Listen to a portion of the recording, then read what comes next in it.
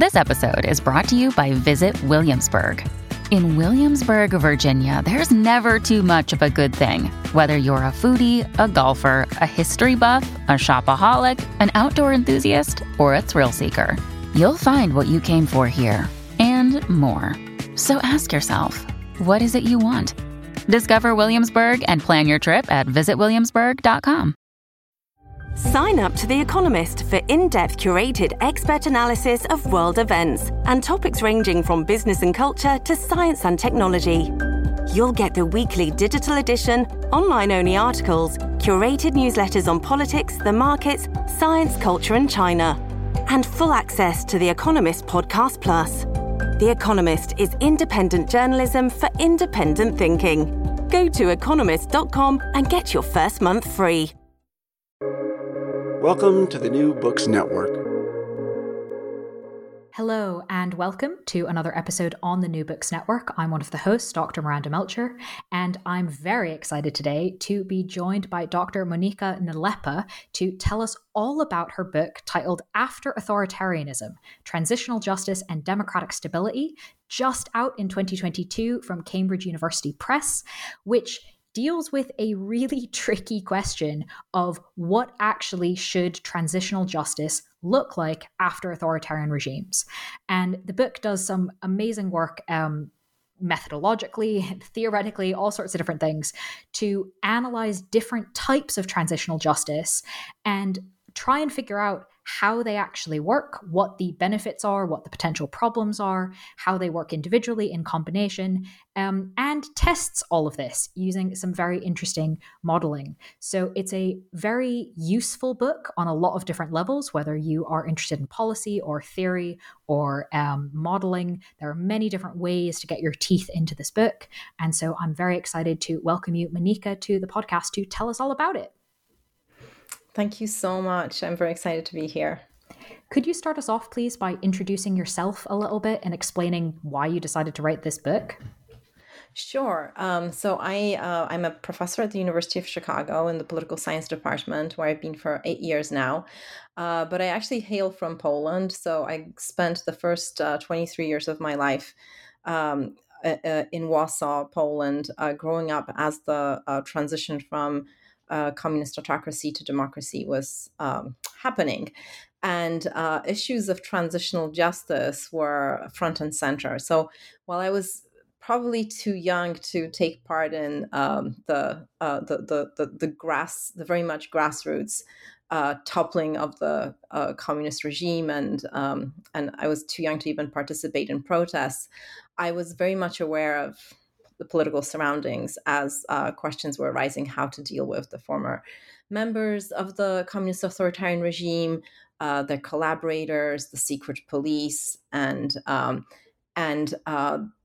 remember very vividly how heated the conversation was, whether Poland should just move on and sort of have its eyes set on the future of joining international organizations, the EU, NATO, transitioning to a capitalist economy, or whether it should hold accountable those who committed pretty gruesome acts in the past. So that's what was going on around me. I was in college at the time, and when I came to the United States and started writing my doctoral thesis in political science, it actually turned out that this had left more of an imprint on me than I thought it had. But I had learned some very useful and interesting methods for analyzing political institutions while in graduate school. And I think that those tools actually helped me to get a better grasp of the fact that transitional justice, which is what this basically set of mechanisms for dealing with former authoritarian elites and their collaborators refers to. I think what those tools allowed me to do is to study transitional justice, not so much as a normative question, what should be done to folks who committed atrocities and human rights violations in the past, but rather what kind of mechanisms are best for ensuring democratic stability of the new polity. Because at the end of the day, what we really care for following regime change is that the regime that follows, the democratic regime, that those institutions are as permanent as possible, and that backsliding back into authoritarianism does not happen. And the answer to the question of which kinds of mechanisms stabilize democracy will sometimes be very different than, what kind of mechanism the public would like to see to hold former perpetrators accountable for justice to be done, and so on. So I became fascinated with this positive set of questions, or positivist set of questions, if you will, and and that's why I wanted to write a book about it. And I also didn't want to write a book just about the Polish experience. I wanted it to have a broader appeal, and I actually wanted to place Poland in the context of other regime transitions, not just those in post-communist Europe, but also, in Eastern and Central Europe, but those around the world. So when in 2017, I received a grant from the National Science Foundation to create the Global Transitional Justice Data Set, the plans for writing a book started to become reality. Wonderful. Well, thank you for explaining that to us. I think it obviously provides a really helpful kind of introduction to sort of what the book is trying to do. And it's also always just really interesting to kind of hear about how projects end up in their finished form. It's very easy to kind of pick the book off the shelf and be like, it must have always been like this. But of course, we know doing research that that's not how projects start off. And I think it's particularly helpful for any listeners who might be starting off with projects or starting off with their research journeys to hear a little bit about kind of how ideas can be shaped by multiple things, personal and professional experiences, etc., and kind of brought together into something. So thank you very much for starting us off with that lovely introduction. I obviously now want to move into discussing a lot of the topics in the book, and we're definitely not going to get into all of the detail that the book provides, unfortunately. But we can do, I think, a bit of a highlights tour to kind of hit the main things. So to provide foundation for this, can you introduce us to the transparency regimes that you focus on in the book?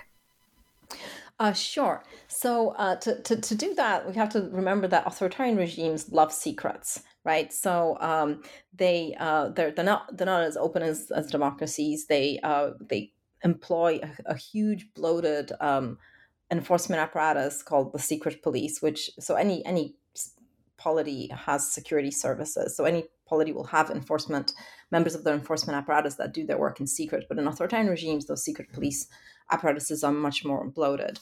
And transparency regimes essentially uncover secrets of the former authoritarian regime. So they uncover who were the collaborators of the secret police, who were the informers, where those records were kept.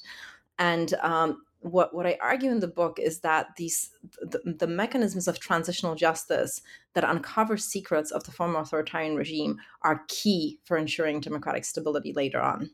And they do this for a very simple reason. Many of the secrets of the former authoritarian regime, especially those that involve collaboration of, say, dissidents with the said authoritarian regime, are very embarrassing to former dissidents to float to the surface.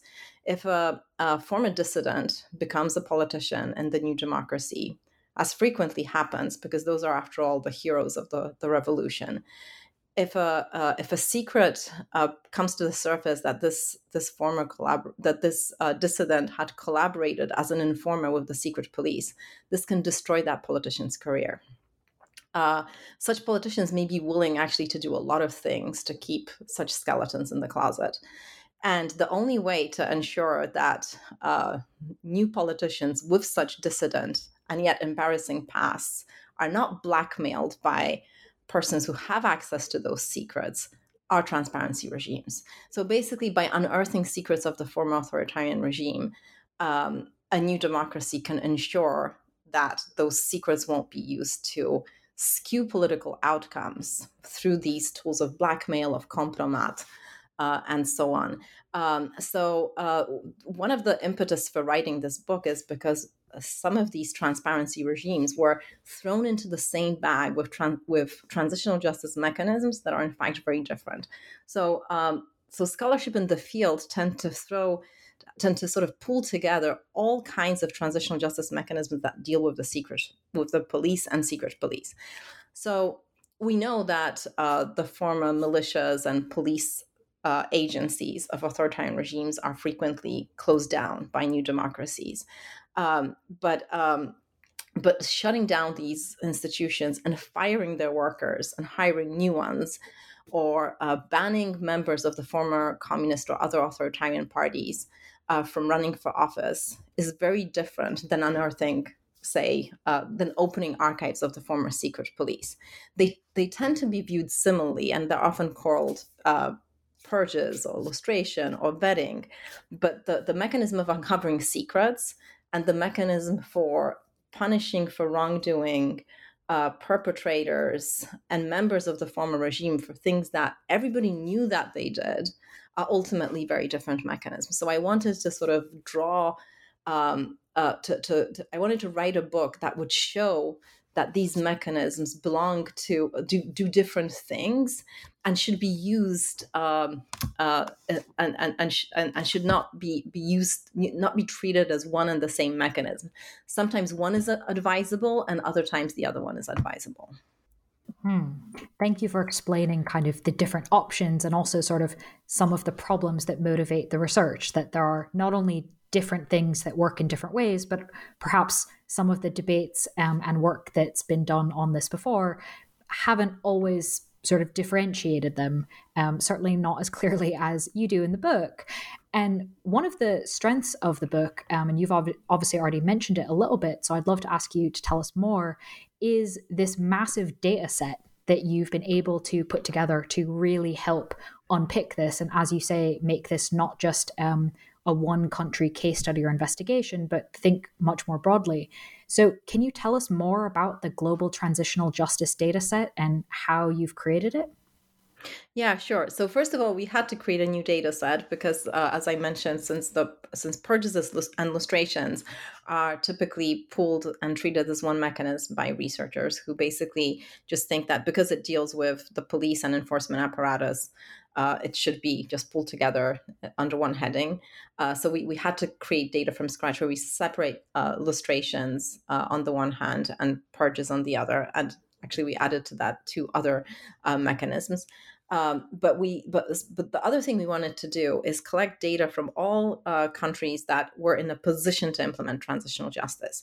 So what does it mean to be in a position to implement transitional justice? Well, it means to have transitioned from autocracy to a democratic regime, right? So we first took all the countries that were in that situation from since 1946. And then we chronologically reconstructed what kind of mechanisms were implemented in those countries. So we did this over time, and we decided to start at the date of the democratic transition, but continue going until current times. And so we didn't actually treat, as many scholars have done so far, we didn't just look at the first 10 years following the transition, because we know that some countries actually embark on their transitional justice journeys much later. Spain is an excellent example here. Argentina is another. So we wanted to have a time series of these transitional justice events as they unfold, a disaggregated time series. So where these 4 mechanisms are separated. So what are the 4 mechanisms? So I've already talked a little about lustrations. So lustrations uncover those who the truth about those who collaborated with the secret police in secret. Then there are purges, and purges, again, let go from office those who collaborated or worked for the regime, but openly, so everybody knew who they were. They can be members of authoritarian parties, they can be workers of the police or secret police apparatus, but there's no new information that is released by conducting purges. But purges can be of 2 kinds, right? Purges can be, so when you have an enforcement apparatus of a authoritarian regime, you have its leadership, right? You have those who are giving orders, and then you have the rank and file who are performing those orders. And it's frequently often argued that the only thing one needs to do is just fire the leadership, right? Those who are giving orders. Rank and file members can just be retrained to follow other orders. But sometimes an argument is also made that no, actually sometimes an enforcement agency in an authoritarian regime is so or bureaucracy of an authoritarian regime for that matter, is so compromised that there's just no point in trying to repurpose the rank and file, that the whole agency should just be closed down and new people should be trained and a new agency should be formed. So there are two types of purges that the Global Transitional Justice data set talks about. There are leadership purges and thorough purges. And then the fourth mechanism are truth commissions. So I have to admit that including truth commissions under transparency regimes has drawn a lot of criticism from people who very correctly point out that truth commissions do so much more than reveal secrets, right?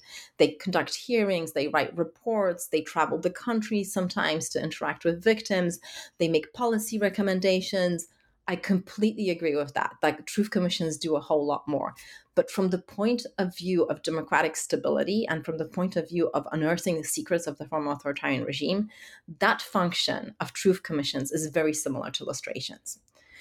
So that's why they're subsumed under transparency regimes in the book.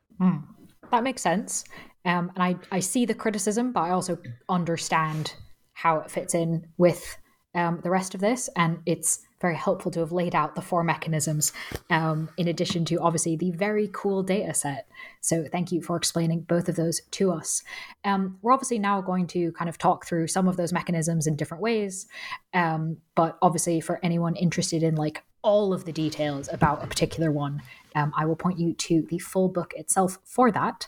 But first up, can you tell us a bit more about what you found kind of in the theory and obviously in the data about how lustrations improve the quality of representation in democracies that are coming out of authoritarian rule?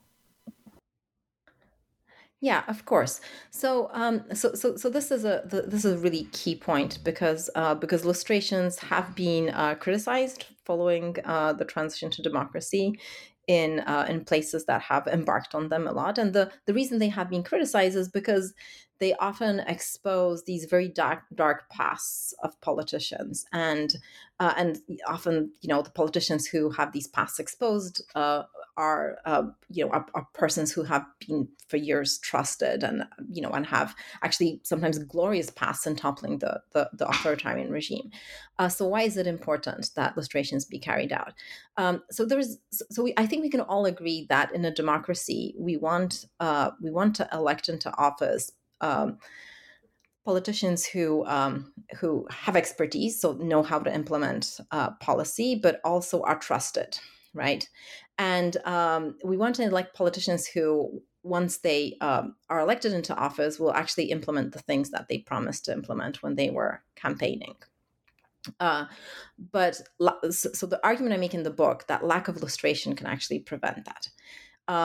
If, as often happens following the toppling of an authoritarian regime, the new political elite is made up of former dissidents and those who oppose the authoritarian regime, it's very important to know who among those politicians have these dark secrets in their past. And the reason is because if those secrets are not unearthed, then anybody with access to that information, and this could be a secret police officer, this could be a politician for whom that former secret police officer worked, can use that information to extract any kinds of concessions from those politicians. They can be rents, they can be policy concessions, they can be demands that are made on that politician in a form of blackmail, essentially, in return for keeping those secrets or those skeletons in the closet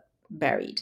And once lustration has taken place, and once the archives of the secret police have been open, and all candidates for public office have actually been vetted for whether or not they were secret police informers, the public knows with certainty that those who are holding office don't have such secrets, such skeletons in the closet, can be trusted, and as a result, democracy is better representation.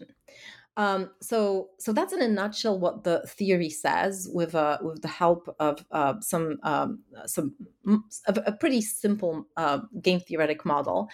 But then we also take this theory to data, and what we looked at is we looked at data on party programmaticness. So programmaticness is a bit of a mouthful, but essentially what it means is to what extent political parties run on programs and then stick to those programs. And what we found is that countries that had more severe or more intense lustration programs also have more programmatic parties. So it's actually true that in states that have had lustrations, that have embarked on these transparency mechanisms, the programmaticness of their parties, so the parties' ability to stick to their programs, is also higher. And I think that this is some very powerful corroboration of this intuition that transparency helps democratic stability by making democratic representation tighter. I think it's a very powerful example, the idea of kind of having secrets that can be an issue. And it's very easy to kind of immediately put this on kind of current political campaigns and go, yep, okay, I can see how that would be a problem.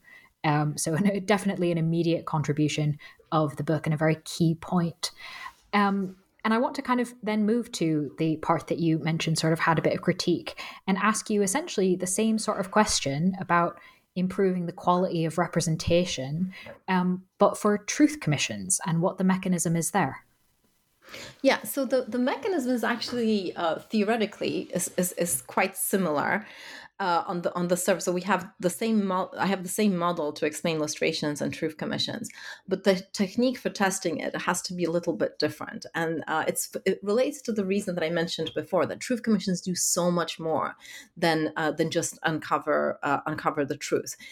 They do more, and they also act faster. Right, so truth commissions are typically very public events. Right, if we look at the TRC, from the Truth and Reconciliation Commission of South Africa as an example, it basically created this public spectacle of traveling around the country, broadcasting through the radio, through, I think it was the radio, I don't think it was the television, hearings with where perpetrators would provide full testimony to their crimes in the presence of victims, and then the commission wrote up a report. So it happened basically in the first few years of the transition. So I make the argument in the book that truth commissions are able to do more, but also sort of like act faster.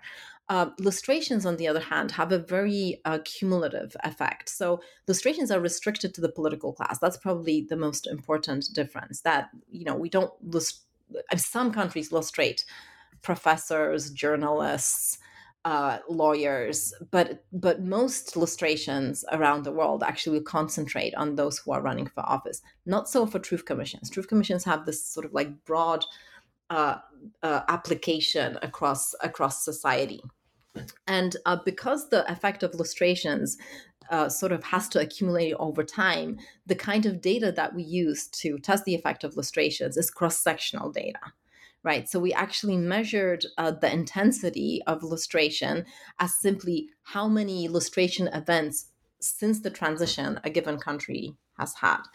But with truth commissions, we actually exploited the whole time range since the transition, and we used a slightly different statistical model for testing the effect of truth commissions.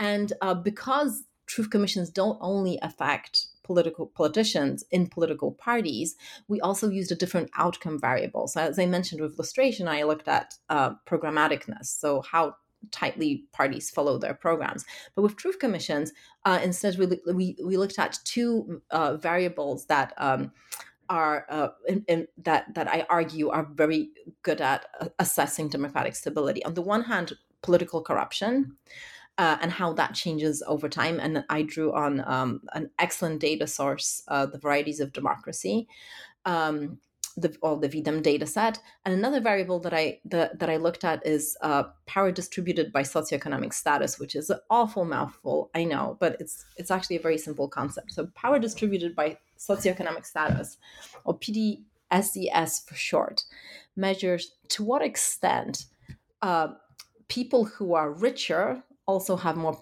political power. So it measures the association between between wealth and political power, and it's a good tool to assess the extent to which democracy has stabilized, because in democracies, ideally, we think of those two things as independent, right? In autocracies, in contrast, political power and wealth tend to go together. And what we find is that countries that have more truth commissions have better scores on democratic stability according to those two measures: political corruption and power distributed by socioeconomic status.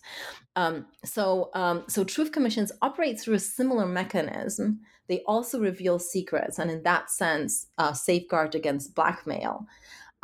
But they do it differently over time than lustrations. I think that's definitely a power of being able to use the data to show different things. And similarly, I'm wondering if you can tell us about we've obviously talked about them in relation to each other, lustrations and truth commissions, but also kind of individually. What happens if countries do both? So interestingly, few countries do both, right? It seems that there's that it's what social scientists or economists call, there's a substitution effect between lustrations and truth commissions. If you use lustrations, you're going to use less truth commissions. If you use truth commissions, you're going to use less lustrations. It seems that lustrations are the transitional justice mechanism of choice in democracies following autocracies that had a long tenure. Why is that?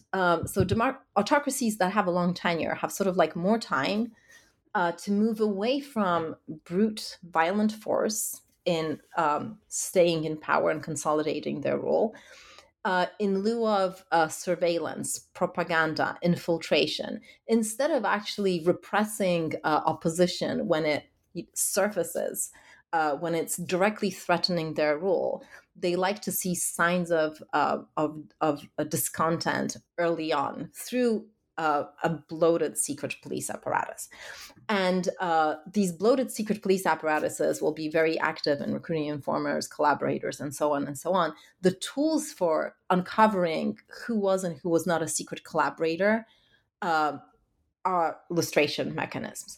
On the flip side, autocracies that do repress, do use brute violent force, perpetrate more human rights violations, those former autocracies following the transition to democracy will more frequently turn to truth commissions. So that just seems to be a sort of almost natural pattern that we see: truth commissions following short-lived autocracies, lustrations following long-lived autocracies that relied on the secret police. Interesting. I'm wondering if there's some sort of Goldilocks length that would result in a country choosing both.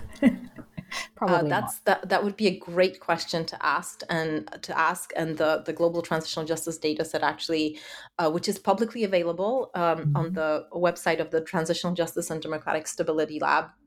.com is available for download and could be used to find that Goldilocks number of years that an autocratic regime has to last to switch from truth commissions as the optimal transitional justice mechanisms to lustrations. Great. That sounds like someone's MA dissertation right there. So there we go, another contribution. Moving then to your next mechanism, or one of the other four mechanisms, tell us about purges, and particularly the kind of scale of them, wide scale or not. What determines kind of how big a purge countries might use? Yeah, so whether wide-scale purges or leadership purges are chosen will largely so there's two questions here. One is what countries actually do, and second, what should they do?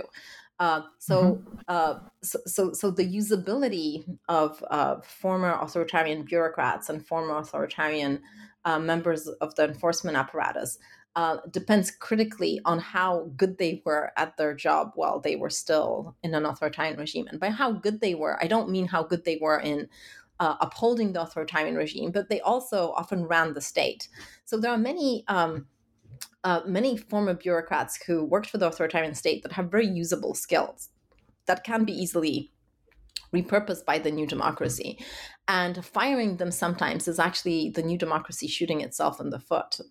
So doing something that it will regret, because how can a new democracy staff all these agencies and all these bureaucracies and all these departments with people who are essentially untrained how to run the state? I mean, it could probably staff them and then start training them, but particularly in the first years following transition, when there is chaos, when the institutions are weak, those are exactly the years and the time when you actually do want to have at least some people with experience in how to run things. So the trade-off that the new democracy faces is basically, how far do we purge these bureaucracies and these enforcement apparatuses? And how far they purge will depend on how institutionalized the bureaucracy and the enforcement apparatus of the previous authoritarian regime was. Sometimes it was not institutionalized at all. Sometimes in order to get a job in an authoritarian bureaucracy, all you had to do is have some loyalty ties to the autocrat. Sometimes you were rewarded for your contributions to your personal contributions to the dictator. In cases like this, a purge is not costly at all, right? Those people were only working there because the dictator liked them, because they did something for that autocrat. They didn't have expertise. They weren't particularly good at implementing policy, so that they can be let go freely, and that purges in those circumstances will actually stabilize the democracy. But if you're purging actually people who fought corruption in the previous authoritarian regime, why can't they fight corruption in the new democratic regime? Maybe with a little bit of retraining, right? Especially if you're also transitioning economies from a socialist planned economy to a capitalist economy, the notion of corruption between the two changes a little bit. But it seems like such a waste to be firing all those people. And in the case of enforcement apparatuses, it's even there's a second consideration to take into account, which is, people working in enforcement apparatuses are at the end of the day experts in conducting violence. So letting them go en masse, where you fire every single member of, say, a security apparatus, that can actually be risky, because you're now letting loose on the streets of a new democratic regime people who are thugs and know how to use violence, and you're not giving them an alternative task to perform. See Iraq, for example. Absolutely. So no wonder they will form criminal organizations, right? No wonder they will allow themselves to get hired as mercenaries and so on. So there's that double risk, actually, of conducting thorough purges in these in contexts, in these new democratic contexts.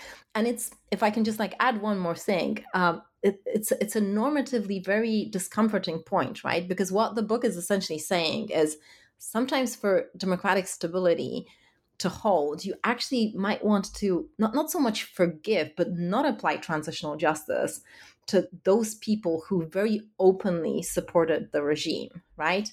Sometimes you actually might want to have them stay in the structures of the state where you can see them. But on the other hand, it seems that the wrath of transitional justice is often concentrated on those who fought the authoritarian regime, but just, by a momentary lapse of reason, slipped and fell and informed on their fellow dissidents. And now they're former collaborators and they have these secrets. It's actually better from the point of view of democratic stability to reveal the secrets about those former dissidents than to fire from the positions absolutely every single member of the police enforcement apparatus, for instance. So this gives a lot of people pause, because what our normative instincts seem to tell us is, no, we should be punishing the thugs, the open members of the former authoritarian regime, right? But it seems that that that transitional justice that stabilizes democracy is often that I just used the acronym, which which is aimed at those who brought about democracy. So that's the kind of sad note on which the book ends. Well, but that's not where our interview is going to end, because I have many other Okay. things to ask you about. So I was wondering, that's kind of a really helpful way of understanding sort of what the use of purges is and sort of what the different factors are for determining what kind of purge to use. Could you maybe round off this bit about purges and explain to us kind of what the three factors you determine are really key for whether purges actually work or not? Yeah, so the most important factor is whether the previous the previous authoritarian regime's enforcement apparatus or bureaucracy was institutionalized, right? So how good those holding positions in the former authoritarian regime really were. A secondary consideration is how different that authoritarian regime was from the new democracy. So we kind of like think that, well, one is an authoritarian regime, the other one is a democracy. Obviously, they're different, but by how different, I mean sort of spatially, how different their policy choices would have been. So it's entirely possible that towards the towards the end of the authoritarian regime, the people in leadership, those at the helm of the state, were actually more moderate than those, for instance, who were establishing the authoritarian regime. So I'm thinking right now of Poland in the 80s, right? Post-martial law Poland in the 80s. Like the prime minister was almost almost pro-European, or if you think about Hungary, even more so, right? They even had some free market ideas that they tried to that they were implementing at the time. And in turn, the first set of elites that took over power in post-communist Europe were also pretty moderate. So the distance between the preferences of people running the enforcement apparatuses and bureaucracies and the authoritarian regimes of the 80s in Europe were really not that distant from the preferences of members of the democratic elites in Europe. So that is also a reason why purges might be less necessary, because there's not really that much difference in terms of ideological distance between the successors of the authoritarian regime and the new democracy. But in contrast, there might be states where actually there's a 180 shift from the former autocracy to democracy. That might be a consideration for actually letting those members of the enforcement apparatus and bureaucracy go. And the third factor, which is, which we kind of like take as a given in any democratic transition, is uncertainty, right? So why do we actually need members of enforcement apparatuses and members of bureaucracies with expertise? Well, we need them because they know how to react to changing situations. So if a politician wants to implement a policy, that implementation can be sabotaged simply by circumstances.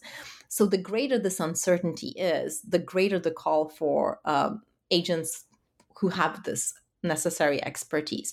So again, these three factors: how institutionalized was the previous authoritarian regime, how much uncertainty there is, and what is the ideological distance between the previous authoritarian leaders of the previous authoritarian regime and leaders of the new democratic regime. Those are three factors that will determine to what extent purges should be implemented. Okay. Well, that makes rather a lot of sense. And in fact, on this idea of kind of, the preferences of the individuals, like that does to an extent matter. And they're definitely not going to be the same at the end versus at the beginning. And this kind of goes into the part of the book where you talk about personnel transitional justice mechanisms, and specifically around the idea of career trajectories of individual members of the authoritarian elite, many of whom will try and go into politics. And you've kind of outlined where lustration can be effective in that. But you also talk about this in terms of business and the private sector.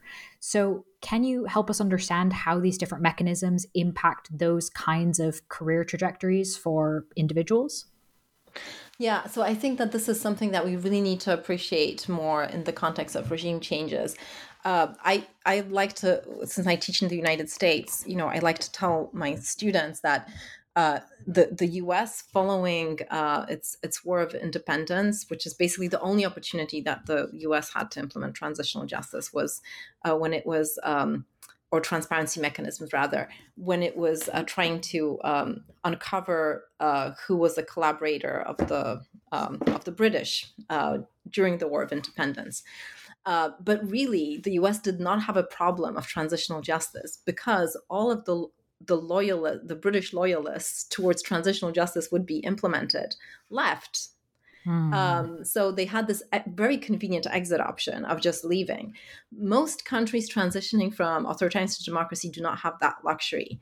The former elites and rank and file members who supported the authoritarian regime, either secretly or openly, are all left in the same country. And one has to deal with them one way of another. So not doing transitional justice is also a transitional justice choice. And what I do towards the end of the book is, again, with the help of my amazing Transitional Justice and Democratic Stability Lab, so the same group of students who helped me collect the Global Transitional Justice data set, is we track down the leadership of authoritarian regimes. And we looked at what they did with their lives following the transition. And we tried to find them in business. We tried to find them in political parties, in state positions. We also tried to see how many actually ended up having their day in court and being held responsible, either for human rights violations that they committed in the past or just for corrupt activity. And then we looked at what kind of, what transitional justice mechanisms were associated with these different fates of former political elites. And we found some really interesting correlations. So this is purely cross-sectional. We're not able to actually say exactly, we're not able to provide direct evidence of how these different transitional justice mechanisms affected where these elites went. But we find, for instance, that lustrations, even though they move these former, so lustrations, first of all, recall, they should not really affect known leadership of the former authoritarian regime, because lustrations uncover secrets, right? Former authoritarian secrets. So they don't have a direct effect on people who ran the former authoritarian state. Everybody knew who the first secretaries, the politburos, and so on were. But what we find is that lustrations actually move elites into business. Okay, so they don't show up in the state, they don't show up in political parties, but they do tend to show up more in business ventures. And we looked at other correlations as well, but this is basically the tail end of the book where we sort of just did this exercise that I initially called de facto versus de jure transitional justice, where there's the de jure transitional justice, which talks about legislation that mandates lustration, legislation that mandates truth commissions or purges, and then you have the actual information of where the elites go. Later, I abandoned that term a little bit because it's misleading in the sense that it only is concerned with leadership. But as I mentioned before, transitional justice, the subjects of transitional justice are not just the leaders of the former authoritarian regime, but essentially everybody who supported it. So, so that's... does that answer your question? It does. And I think it's very interesting. I was able to interview an author a few months ago who wrote a book about the Grey Men, the Stasi agents in East Germany, and kind of what happened to them, and mostly what justice did not happen to them. And he had all sorts of examples about them moving over into the private sector. And a lot of it was because of lack of lustration. There were all these secrets kept. And so there were a bunch of people that later on were found out to have been involved in things. But at the time it wasn't known, so they could go amass big fortunes and then be safe from prosecution later on, which in a lot of ways kind of illustrates these types of things you're talking about. So that's fascinating, and it's actually really closely related to one of the things that I talk about as well, which is when Stasi officers or rank and file members of this bloated secret police apparatus are fired and they're not given employment anywhere. So negatively verified secret police officers in Poland, for instance, couldn't find employment in the security service or in the police, right? So if you're an expert in violence, an expert in surveillance, and you cannot find employment in the police, you cannot find employment in the security service, what are you going to do with your skills? And and I think going into all kinds of shady economic operations, organized crime, I mean that is your exit option. So I think any policymaker deciding on what kind of transitional justice policy to embark on has to realize that doing nothing also has consequences. Well, so speaking of policy decision making, what would happen if we put together all 4 of these transitional justice mechanisms? At the same intensity. Well, I would say, so there's this temptation actually to, like if you're going to have illustrations, if you're going to expose secrets, then you should also punish the former workers of the police, the enforcement apparatus, the bureaucracy. Like, why only punish the dissidents? But it seems like if you did everything at once, you would basically be starting with a tabula rasa, right? Your new democracy would be starting truly from scratch. I don't know that a lot of democracies have that luxury because, and here I'm mostly speaking from, my own experiences of, growing up in Warsaw of the 90s. It was such an unstable time, such a dangerous time. And, it's interesting that only like years later when I'm, working on new projects and reading up on, organized crime in Eastern Europe, that I'm just realizing, how dangerous surroundings I was growing up in. I don't think that those are the times when you want to be, rebuilding your institutions from scratch. But yeah, so that's it's also sorry to say this, it's kind of an academic question because we actually don't see countries that had high intensity on all 4 mechanisms. There seem to be these trade-offs, as I mentioned before, illustrations or truth commissions, thorough purges or leadership purges. So I mean, thorough purges and leadership purges can't go together because, if you're doing a leadership purge and a rank and file purge, then you're doing a thorough purge. So it's always one or the other. But the trade-off with illustrations and truth commissions is definitely there, as you mentioned. Well, I think this is, again, one of the powerful contributions of the book, that it doesn't stay in the realm of theory. And kind of goes, so we have these things that we've theorized, but actually let's look at what's practically happening and what's practically possible. So I'm glad you made that point because I think it's a very important one. But you did also mention next projects. So I was wondering perhaps if, as my last question, I could ask you to tell us a little bit about anything you might be working on now or next. Yeah, excellent. So I'm very excited to tell you about this because so after authoritarianism is definitely a global transitional justice project, and I had tons of fun putting together the data set, and we're planning the 2nd and 3rd release of the data set this fall and winter. But in the meantime, the Polish Institute of National Remembrance, which I interviewed archivists from when I was writing my first and my second book, has publicized on the internet essentially the whole contents of the archives of the secret police. So it's made specifically available personnel files of thousands of secret police officers who worked for the communist authoritarian regime, and who had a chance to apply to be vetted or verified by vetting commissions that were created throughout Poland in 1990. And we also have transcripts of the deliberations of the vetting commissions. So the next project it kind of like goes away from global and zooms into a specific country and a specific case of transitional justice, namely purges. And it treats purges as an example of police reform, right? So we talk a lot about police reform in the US, I know in the UK also, but purges of the enforcement apparatus of a former authoritarian regime is also a form of police reform. So what this next project does is first it explains what the challenges facing these vetting commissions were.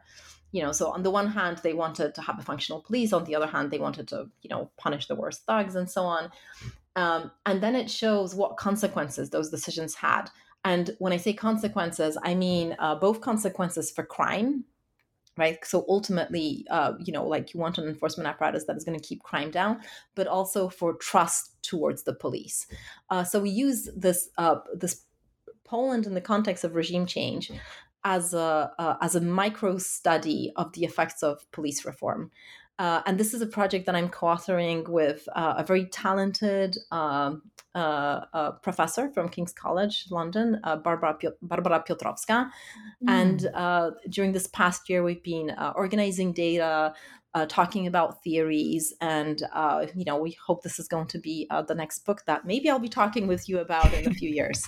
You've just preempted my invitation, so do let us know when that becomes a book, and thank you for giving us a sneak peek of it. But while you are off working on that, listeners can read the book we've been discussing, which again is titled After Authoritarianism, Transitional Justice and Democratic Stability, out just now in 2022 from Cambridge University Press. Monica, thank you so much for being with us on the podcast. Thank you for having me. This was wonderful.